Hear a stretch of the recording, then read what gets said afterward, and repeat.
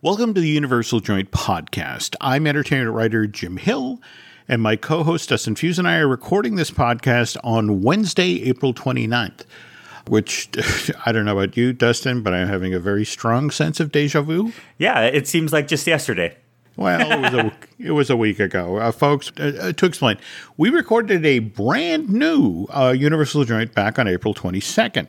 And this was entering the editing process. Nancy was cutting and slashing, trying to eliminate the 1,200 ums that I say per show. But then this whole Trolls World Tour AMC Theaters battle started to break. And this is where I had to put on my big boy pants and contact Dustin and basically tell him, look, we need to re-record the news portion of last week's show. The irony is, just in the hour before Dustin and I sat down to record this afternoon, there have been even more complications to this story, which we'll get to in a moment. But it just didn't make sense to go out with the original version of that episode. So apologize in advance. But this week's Universal Joint is going to be something of a Frankenstein's monster, which, given that he's a classic Universal monster, that's kind of appropriate. Exactly. But the news portion of the show is being recorded on April 29th, whereas the feature portion was recorded years ago on April 22nd. I apologize on Dustin's behalf, just in case there's kind of a disconnect between these two sections of the show, but they were literally recorded a week apart. So also, just given that we're just endlessly hammered with COVID-19 related news, I wanted to start the show off by reminding folks, look, it's not always going to be like this. At some point very far down the road, things will start to get back to normal, which is why I find myself doing a very unmasculine thing earlier this week, Dustin. I was online looking at the Hallmark Keepsakes Dream Book. You remember this thing? Yeah, that's not a non-masculine thing. I think Hallmark has done a very good job of bringing pop culture to classic ornaments, and it just made sense. Actually, you're not wrong. As I recall, paging through the thing, there were a startling number of football-related ornaments. So, not to hell with it. It was a very masculine thing to do. Okay. Anyway, while I was looking through the book, there's a surprising number of Universal-related ornaments. They had things like a Marty McFly from Back to the Future ornament, which features clips from the 1985 film that goes on sale October 3rd for $19.99. And actually, what's interesting about the Back to the Future, you've heard that the Back to the Future musical is currently on hiatus over in Manchester, though, right? Yeah, that's the one they had Roger Bart. Yep. Who was it got kind of weird last year. He was the original singing voice for young Hercules in the film in 97, but last year when they did it in Central Park, when for 7 days they did performances, Roger came back and was Hades, and evidently did an amazing job. In fact, I'm kind of surprised we haven't heard about a Hercules coming to Broadway. Should Broadway ever reopen? We know it's coming, but yeah, he won a Tony Award for the 99 revival of You're a Good Man, Charlie Brown. He did. Got another nomination for the producers, and is just a solid guy. But then when you do some deep dives into the cast and what happened with the Back to the Future musical, it's a brilliant show. So it premiered on the 20th of February of this year at the Manchester Opera House, doing what most of these Broadway shows and West End shows do. They'll set up in a smaller theater to kind of get their... Well, the idea is that they're previewing out of town before they would then bring the show into the West End. Exactly. And we saw that up here in Toronto when Aladdin was here. Oh, yeah. And Seattle, I know, Seattle, Portland are very big for a lot of the shows going to Broadway. But it looks like that's what happened over here. And what broke my heart was just looking at what happened was that they were supposed to go until middle of May, I want to say. Yeah. Yeah. And then they were going to do a break and then end up heading to the West End. Mm-hmm. And it was a really, sad thing. But I think all Broadway shows are kind of in that in-between time, because we don't know whether or not things are going to get back to normal and how they're going to. I know personally I had Hamilton tickets that we didn't get to go and see. Okay. But, there's always a time for Back to the Future coming back. Well, it's right there in the title. But yeah, it started previews in February. They had the stop performances in March. Yep. And we'll just have to put a pin in it and hope that it comes back at some point. But let's see. Among the other Universal-related ornaments, there was also a Jaws shark attack ornament. And I don't know what you, Dustin, but nothing says have a holly jolly holiday like a teeny tiny great white with a even smaller oxygen tank jammed in its mouth. But you know what? I want that. Just it has to go beside all of the other weird ornaments that we've bought throughout the years. But the one that I still miss is did you ever see the Beauty and the Beast one with the Beast in the bathtub? I always saw it and I never had a chance to pick it up. But those are the types of things that we're seeing with Hallmark going forward. Like not only the Back to the Future and the Jaws, but the one that I found was they have an Ecto-1 and RTV from Ghostbusters. Yeah, and I'm like, oh, this is going to be great. Well, that's actually a topic for another show because what's kind of sad is Ecto-1 was obviously supposed to key off of the Ghostbusters movie that was supposed to be out in theaters this summer. In fact, if you continue to go through the catalog, there's a Mickey in a Jungle Cruise boat, which was supposed to key off of the Dwayne Johnson, Emily Blunt movie that was supposed to open this summer. But you get the idea, folks, that there has been disruption in all sorts of different directions thanks to the coronavirus. But the one that kind of caught my attention was that they have a Trolls World Tour ornament. It's called Poppy Rocks, and it retailed for $15.99, which coincidentally was $4 less than Universal Pictures Home Entertainment was charging people to watch that DreamWorks animation film on premium video on demand. Now, mind you, Drew Taylor and I talked a little bit about this over on our Fine Tuning podcast. And the thing that because I'm a cheap, flinty New Englander, the notion that, wow, you're going to pay $19 to get a 48-hour license to run this DreamWorks animation film continuously at your home. And I wondered how many people are actually going to do that? How many people were willing to pay that price point? So that started on April 10th. And by the following Monday, the 13th, Universal was telling anyone who would listen that this sequel to 2016's Trolls had not only had the biggest opening weekend ever for a digital title, but Trolls World Tour had then gone on to have the biggest weekend ever for a digital title. And this wasn't the sort of thing that the folks who run movie theaters wanted out there. In fact, to listen to some of these folks, they blame Universal and the fact that they were talking about how well Trolls World Tour had done for Warner Brothers making the decision back on April 21st that they were going to do the same thing with Scoob. You've heard about this feature-length CG Scooby-Doo movie, right? Oh, yeah. We were talking about that, how this could possibly take Scooby-Doo and the gang into the next level, into, kids nowadays being like, hey, let's go and watch Scooby-Doo and possibly interact with them in the theme parks and how that kind of comes in. But we weren't expecting COVID-19 to be a topic this year. So it's an interesting, thing with Scoob !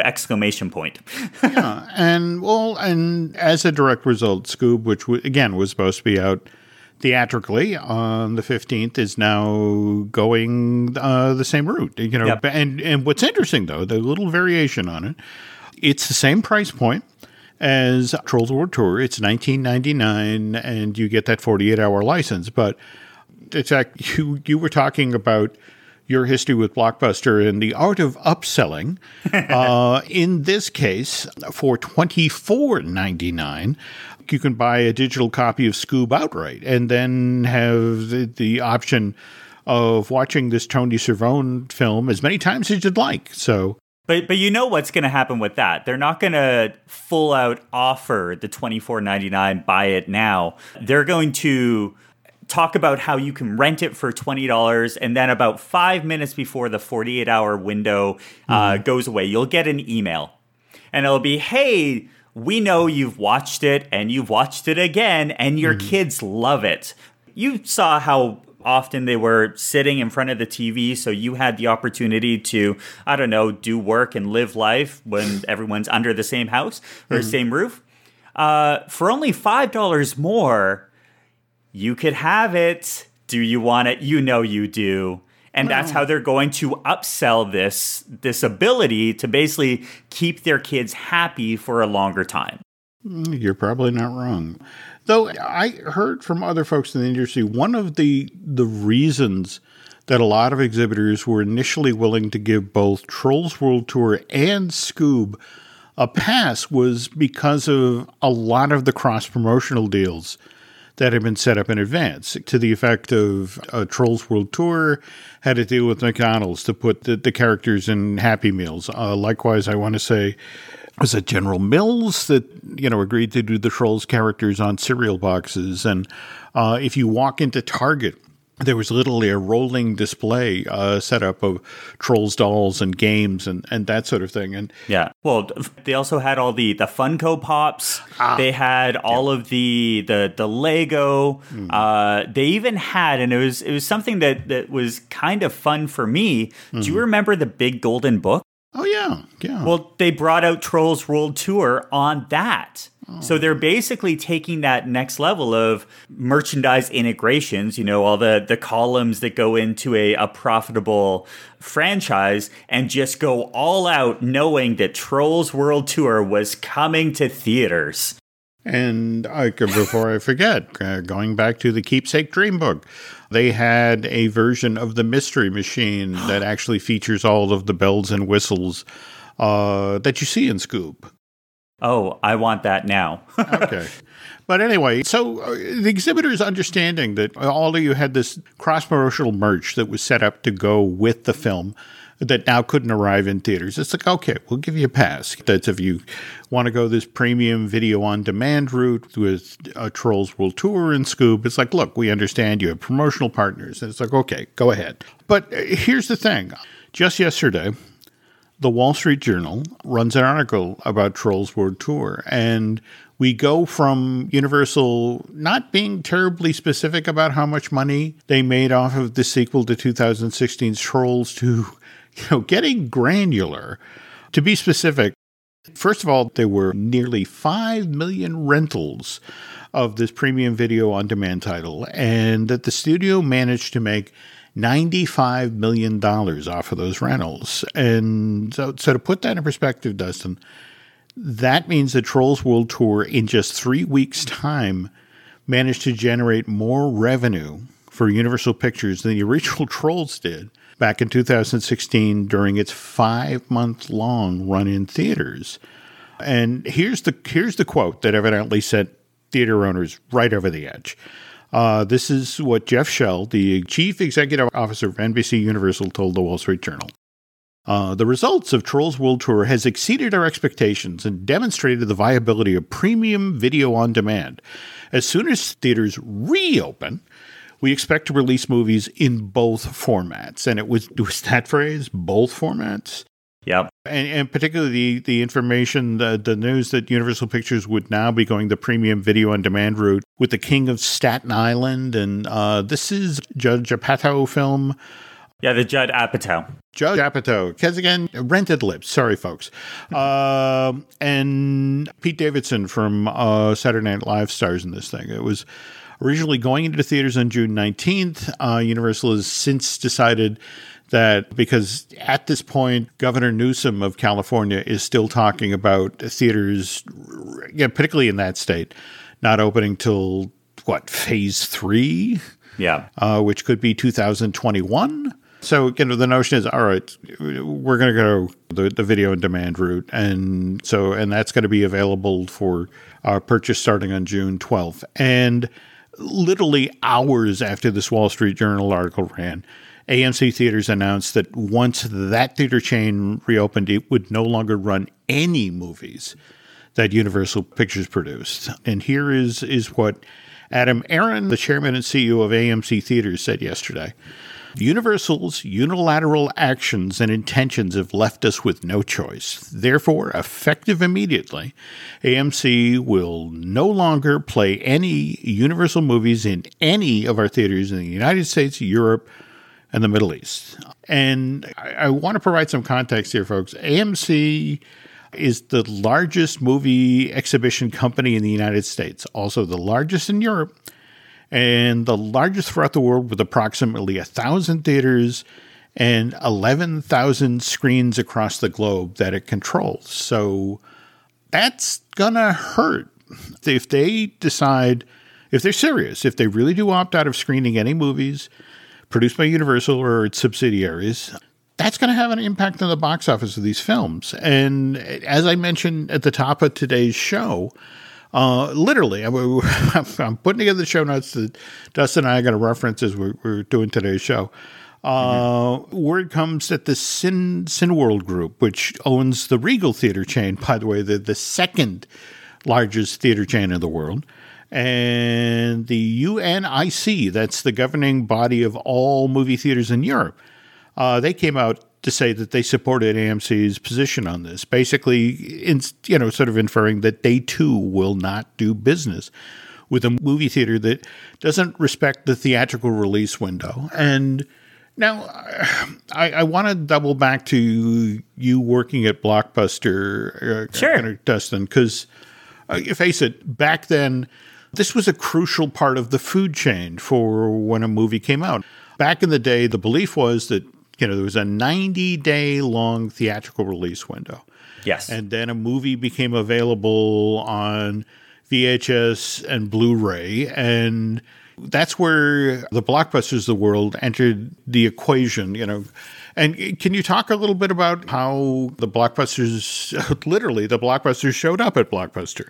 Yeah, absolutely. So you would know months in advance what the big movies were going to be. They would show up, they'd talk them up in store as well as in those magazines, and you'd be like, awesome, Harry Potter is showing up. Batman Begins, War of the Worlds, all of these huge movies would have their 1 or 2 weeks, at most it would be 3 weeks, in the main area of all Blockbusters in North America. And that's the spot that when you walked into the store, you would see the 3 to 5 tube TVs elevated right underneath the roof, and it would catch your eye. Right underneath those TVs was the main area where these Blockbusters would show up. And we're not talking about 1, 5, 10 copies of these. Every store would get anywhere from, 100 to maybe 300 copies of a specific title. Throughout that entire week, the main goal of everyone getting into that Blockbuster was to basically get a hold of that movie. And it was 2-day rentals. You had late fees. You had all these other things going on. But after the week or two that this main title had basically full reign over the demographics of people coming into the store, the next hottest one would come in. And after they moved, so say, for example, it was Harry Potter and the Goblet of Fire that came out in 2005. After that moved from the main area, it would go into the new release wall into something that they called loose alpha. There was 3 different alphabets going along the new release wall. This is what we had to deal with, kids, before Netflix. Mm-hmm. But after Harry Potter would go into the new release wall, they would pull approximately 20 to 30% of the title and put it previously viewed for about $16.99. Mm-hmm. Then it started its decline from $16.99 to $12.99 to $6.99, and then finally $4.99. And everyone who wanted to see it had that opportunity. Well, that's how Blockbuster made its revenue. It was all about getting as many rentals of these movies as quick as possible in order to justify them bringing in 200 or 300 copies per store. Now, a quick question here. That at the actual sales point, there were impulse items. There were candy and things like that, right? Oh, absolutely. The whole notion of upselling, that sort of thing, right? Well, and Blockbuster's labor options at that point in time, as you were running your store, it was all based around a certain number of transactional items equaled an hour of labor. So if you sold 5 items, it didn't matter whether or not it was a $35 brand new DVD, an $80 DVD set, or a $2 Coke. They all were in the same idea when you were running the stores.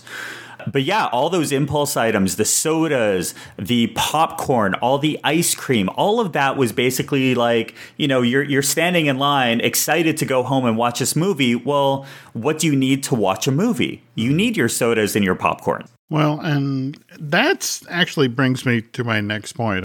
Back when I was in college, my first year or so, I actually managed a movie theater.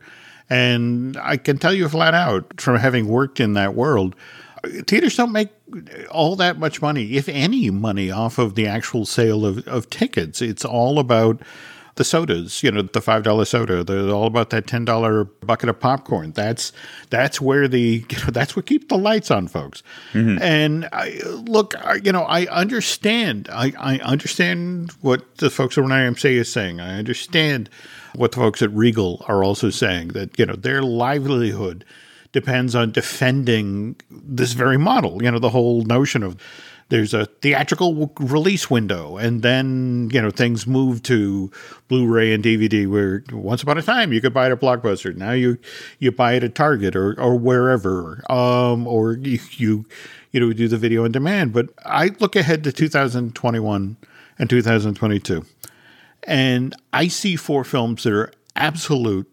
ironclad, guaranteed billion-dollar earners. And sure. First one of those, Fast and Furious 9, which again, would have already been out in theaters if not for COVID-19, has now been pushed off to April 2nd, 2021. Jurassic World 3, which I was kind of surprised to see still has a June 11, 2021 release date, but you were mentioning that you were keeping tabs on it filming in Canada, right? Yeah, so just like any big blockbuster, they go where the tax credits are. And part of the filming was on the west coast of Canada. So Jurassic World Dominion was started production on February 19th. And a lot of incredible backdrops for this shoot. But on March 13th of 2020, production was put on hiatus as a safety precaution for COVID-19. So they said production was expected within several weeks, and that didn't happen. But if we're talking about a film that's slated to come out in June of next year, they still have to go back and start and continue filming. Okay, that's going to bear watching. Okay, and then, of course, folks, we had Fast and Furious 10, which, by the way, if you drill down, is the initial promotion of that is they're listing it as the 10th and final film in the series. That's supposed to hit theaters also on April 2nd, but in 2022. So, And you also brought up earlier Minions 2. Yeah, so Minions is, and keep in mind the difference between a Minions and a Fast and the Furious. They can do a lot of those animation movies at home. Yeah, but that's the interesting thing with that particular Illuminations Entertainment project is when production basically got shut down and the animators dispersed, they kind of worked the math, and it's like, with people working remotely, we're just not going to make this window. So, in fact, Dustin brings up an excellent point that if you think Fast and Furious 9 arrives in theaters in April of 2020, Jurassic World 3 arrives in June of next year, and then Minions 2, The Rise of Gru, that's July. Yeah. And it's like, you have $3 billion earners coming from Universal during that time. And now we have AMC Theaters, who just 2 weeks ago was teetering on the edge of bankruptcy. They recently did a debt offering that raised $500 million, which helped them with liquidity. But this is a company that's still saddled with $4.5 billion in debt.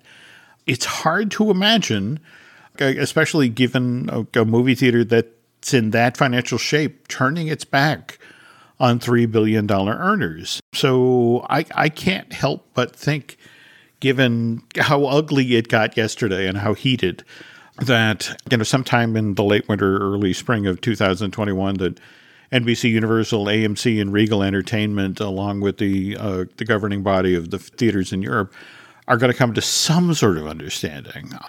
But here's the thing, Dustin. NBC CEO Jeff Shell has been pushing for a shortening of the theatrical window since 2016.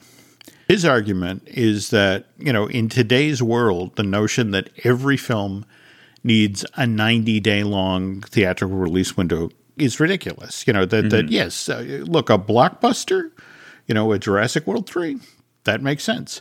Whereas you look at something like one of the films that Universal actually got out the door before COVID closed all the theaters, The Invisible Man, did really solid business for weekend 1, weekend 2, fell off by weekend 3 and was pretty much done by weekend 4. So what Jeff would like to see is the theatrical window for non-blockbusters. He'd like to at least see it cut in half. And if he really had his way, it would be clomped down to just 30 days. So I don't know. Well, what would his definition of a blockbuster be? Like, would that be something that after the first week you would know where things are at, and the negotiation would be, okay, should we do 30 or should we do 45?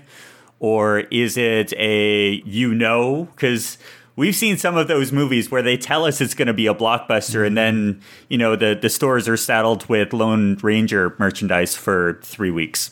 They are. And that disregards, the whole notion of what happens when you have a movie that audiences discover and embrace and make into a phenomenon. And they have Peacock Live now. They have Peacock, not just Peacock. That event, I'm still missing that. But the fact that they now have a streaming service that back in 2016, Shell didn't have. Now they have an ability to put forward all of their movies into a streamlined that people are paying for direction, and they get immediate feedback. They get immediate sense of, hey, we're seeing this movie. We're buying into this monthly service in order to see the latest and greatest, but yet the latest and greatest isn't there.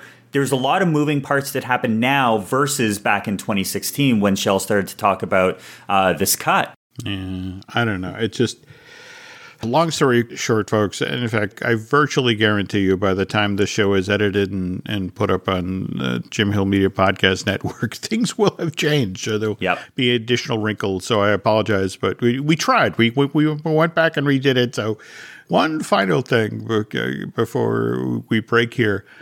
How would you like to be the manager of the Universal City Walk AMC Theater in Hollywood right now? They put millions into redoing that theater back in 2016, and you are literally inches away from the Black Tower where all decisions at Universal are made, and you now stuck a stake in the ground and we're not going to show any Universal movies.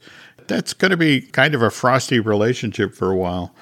On the other hand, you got to give the folks in Orlando credit. They, at least when they redid the theater, it went from being an AMC to a Cinemark. So at least you'll be able to see your Universal product at the Universal Orlando Resort going forward. But anyway, these are interesting times, folks.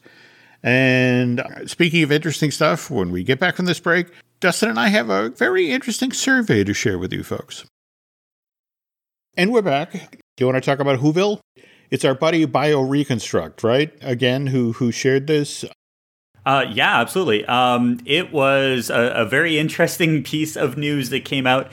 Apparently, what's gone on is the Grinch set from Universal Hollywood, which appeared at Universal Hollywood back in 2000 when the film was just released, and it was the Grinch starring Jim Carrey.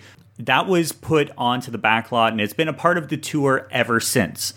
Well, during this helicopter trip over Southern California theme parks, they kind of figured out that it wasn't there anymore. And when you do the deep dive, when you look in, it's not just oh, there's trailers and that kind of, no, it's gone. It's gone. Now, it makes sense because over the last couple of years, there's been structural integrity because it was a film set. It wasn't designed to stand up to 2 decades worth of, weather and constant use. So I don't know what's going to end up happening, but the fact that it is no longer there was a pretty big news item because it was such an iconic piece of the Backlot Express or Backlot Tour. Well, also, forgive me, I probably know entirely too much about this Jim Carrey movie, but a lot of the sets to get that shape and that look were carved foam. Mm-hmm. They had to be light enough to be able and still have enough structural integrity to hold those Dr. Seuss-like shapes. And what's been kind of interesting is for a number of years now, especially during the holiday season, on the tram tour, that this was a featured attraction. They would actually stop in front of the Whoville and they'd have a bunch of Who's and the Grinch do like a 2-minute long musical vignette, and then move to the next part of the tour so the next tram could come in. Mm-hmm. So going to be kind of interesting to see what happens with this year's Hula Days in Hollywood. I mean, they're clearly investing in it. That just this past year, they did that giant new wonky Christmas tree with its amazing lighting package. So it's not like Universal isn't investing in a Grinch-based Christmas. Yeah, but definitely if you want to see a great, it's a helicopter view of SoCal theme parks, go over and definitely check out Mika Muzio did a YouTube video that actually did a helicopter view. It's like 10 minutes long. They go from one theme park to another and definitely check it out because it gives you not only some really interesting construction views of certain things being built at Universal Studios Hollywood, wink, wink, nudge, nudge, Nintendo, but they also do a really good job of just giving you different angles that you wouldn't really see over that theme park because it's always a bustle of activity. So definitely check that out. Okay. All right. So we talked at length about potentially how, Universal, the theme park, is going to operate as we're actively dealing with the coronavirus. Mm-hmm. We talked about the daily operations. We didn't necessarily touch on what happens with after-hours hard tickets like Halloween Horror Nights. And, that's an entirely different set of operational concerns. Because face it... can you imagine social distancing in a land of zombies and killer clowns? Yeah, or for that matter, how do you pulse people through a house? Pandemic in real life. There's that board game series, the pandemic ones. We haven't had the courage to play it. It's a little bit too soon. No, I understand that, but it's worth noting here that while we're talking about Halloween Horror Nights, that another survey was just sent out by the Universal Orlando Resort, and I guess to properly set the stage here, face it, Universal makes money hand over fist off of a Halloween Horror Night every year. In fact, there was so many people looking forward to this fall because it was going to be the 30th and which characters are coming back and which houses are going to pay tribute to and that sort of thing. And I won't lie to you, I think there were lots of folks in the industry, Disney included, who just sort of look at Halloween Horror Night and envy that. But conversely, Universal looks at Disney with envy because they can actually do 2 after-hour ticket events at the Magic Kingdom. Mm-hmm. They can do Mickey's Not So Scary, which, does decent business. Sure. But it doesn't do Halloween Horror Night business. But it also does Mickey's Very Merry. And so there's been this thought at Universal to the effect of, we have our Not So Scary. What's our equivalent to a Very Merry? And we've seen events like the Harry Potter celebration, Mardi Gras, the like, but those again are during the day and are included with park admission. And they'd really like another one like Halloween Horror Night, which is why what's fascinating about this survey. Okay, here's how it starts out, folks.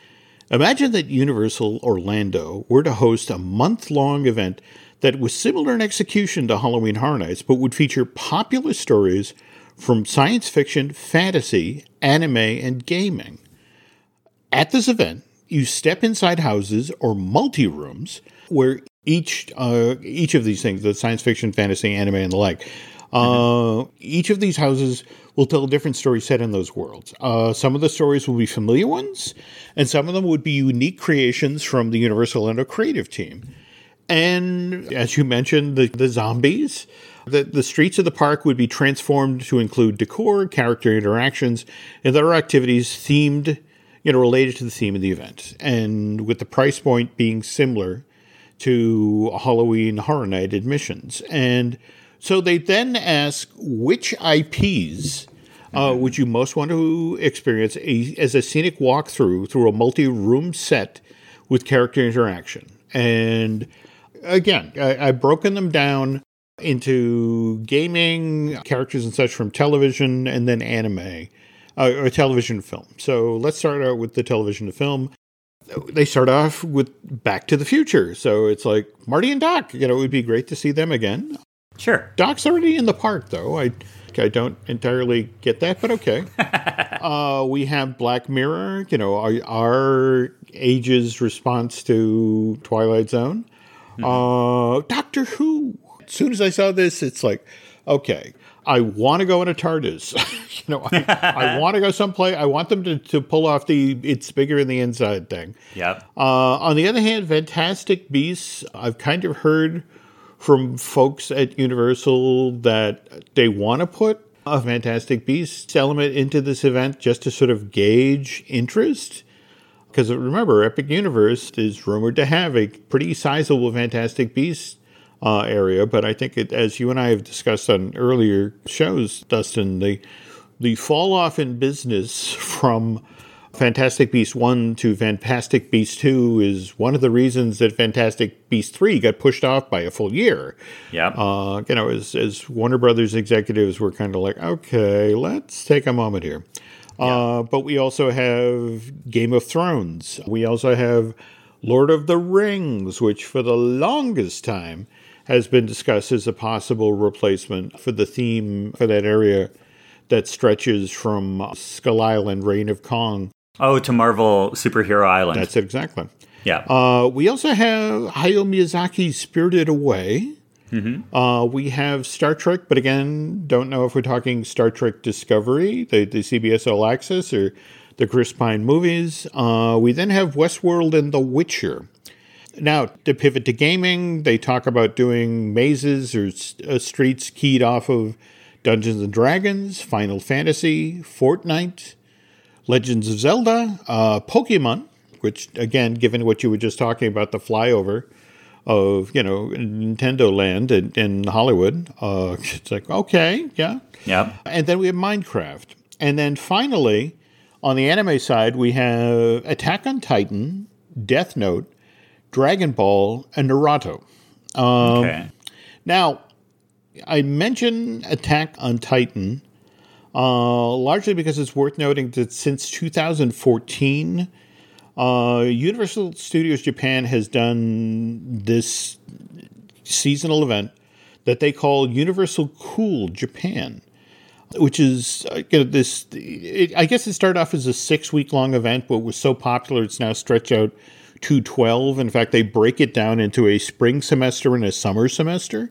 But it's this event that celebrates iconic Japanese entertainment. And among the IPs that Universal Cool has touched on over the past 6 years, well, first of all, is Attack on Titan, then Biohazard, Godzilla, Lupin the Third, Monster Hunter, and again, Final Fantasy, and Sailor Moon.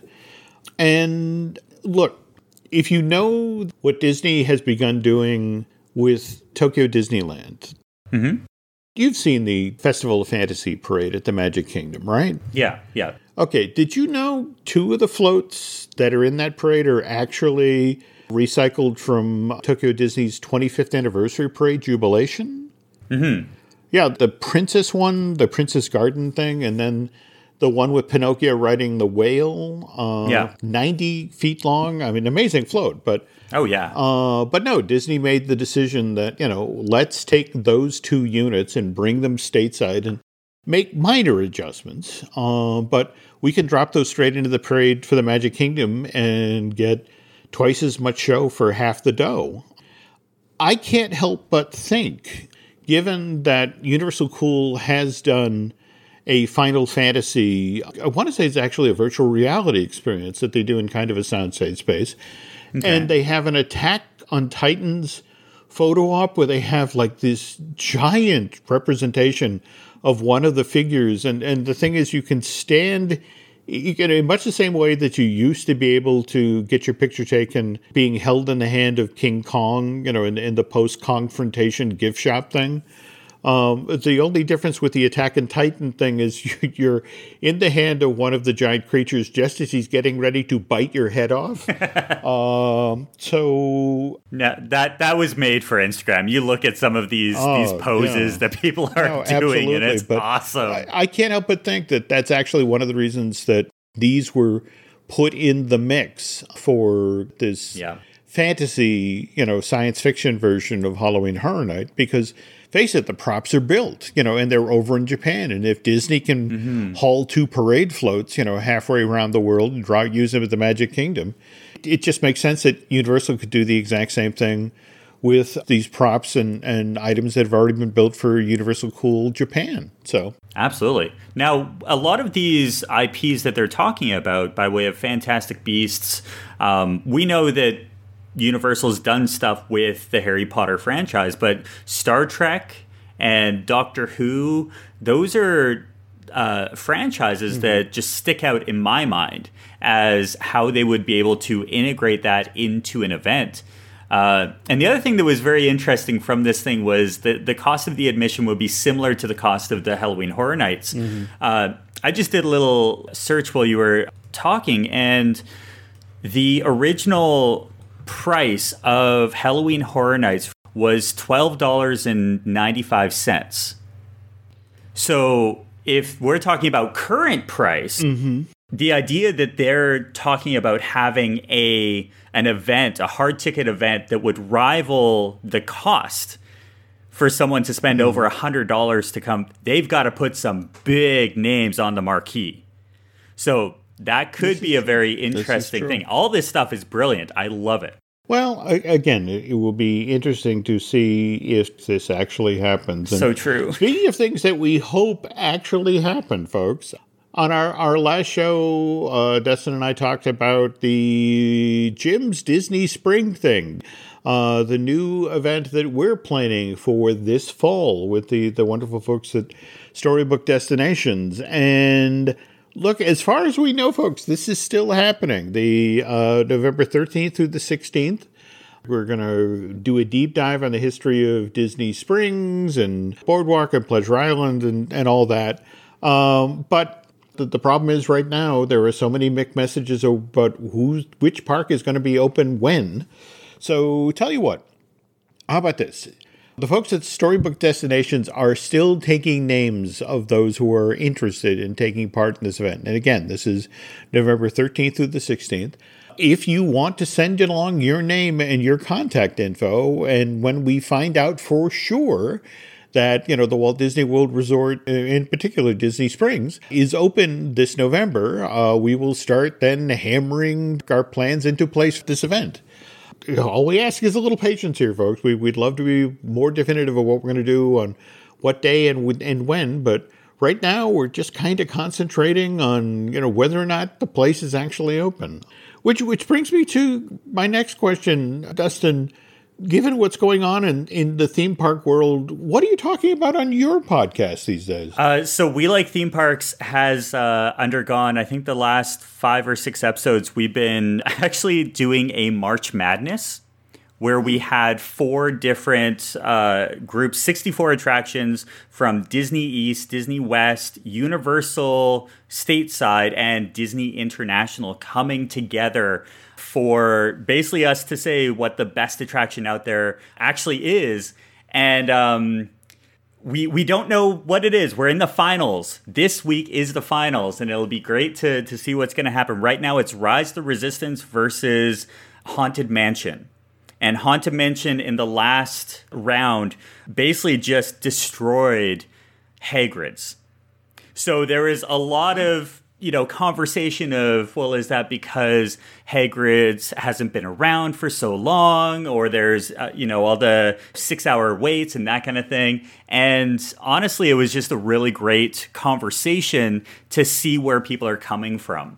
Going forward, it's just a lot of armchair Imagineering, talking about what we are going to hopefully expect from, theme parks going forward. We just don't know. So as fans, we're just trying to get it through and talk about as much theme parks as possible. Okay. Well, no, that sounds like a fine time to circle back on that show, folks, to see who takes it in the finals, the Haunted Mansion or Rise of the Resistance. Over on my side of the fence, we, of course, have Disney Dish with Len Testa, and Len and I are really doing what we can to stay on top of what's going on in Florida and California, and how they're two very different governors are handling things very differently. Yeah. We also have Fine Tuning with Drew Taylor, and we've been covering all sorts of the maneuvering that's been going on with animated features. In fact, the news that just broke about Scoob, who's supposed to be released theatrically, and now that's going to go on demand. And, there's a lot of talk that maybe it was how well Trolls World Tour did when Universal sent that out back on the 6th of this month. What else? Looking at Lucasfilm, Dan Z and I undoubtedly on our next show will be talking about Mandalorian Season 3 in production now already. We haven't even seen Season 2. Yeah, Season 2 is going to be awesome, but if they're already talking about Season 3, awesome. Okay, so what else? Oh, Marvelous Disney, which we do with Aaron Adams, the gentleman who edits a lot of the podcasts here. And I'm not sure how Aaron's going to react to the news from just yesterday that Venom 2 has been pushed off till next year. But we have a name, we have a title now. We have Let There Be Carnage.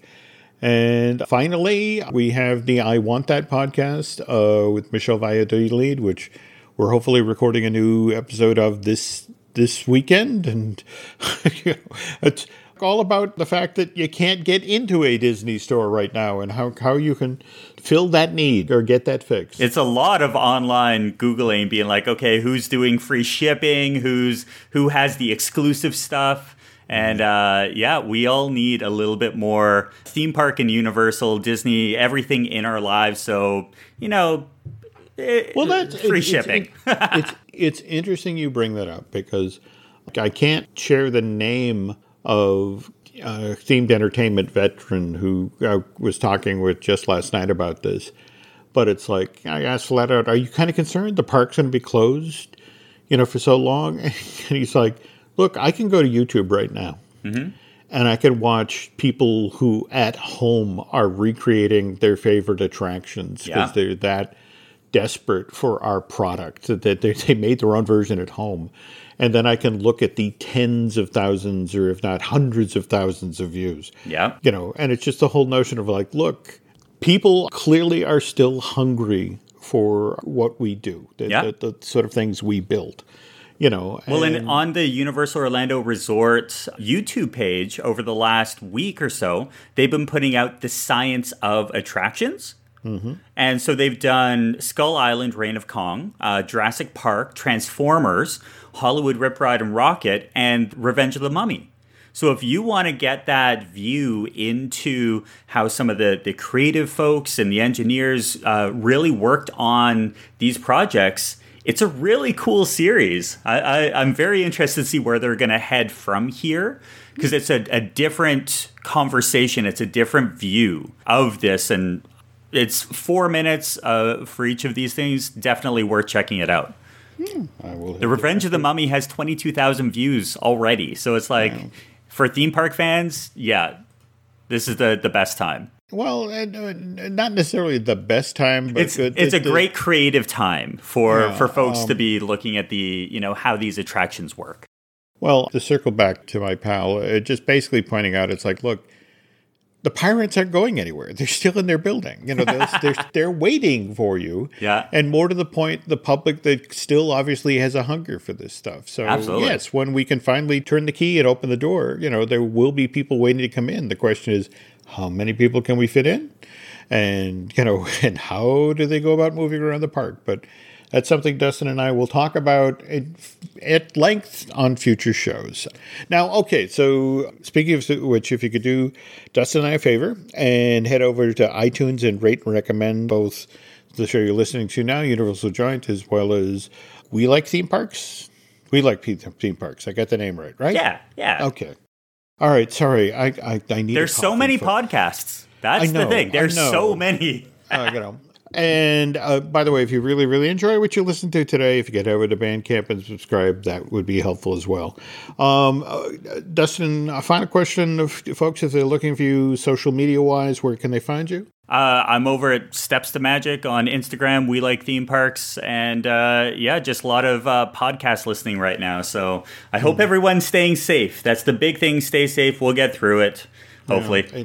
Okay, social media side for me, you can find us on Twitter and Instagram as Jim Hill Media, and over on Facebook at Jim Hill Media News. And just to echo what Dustin just said there, please be safe. Social distancing, not a bad idea. Yeah. And but don't be too distant, because we want you to come back to catch the next show. Absolutely.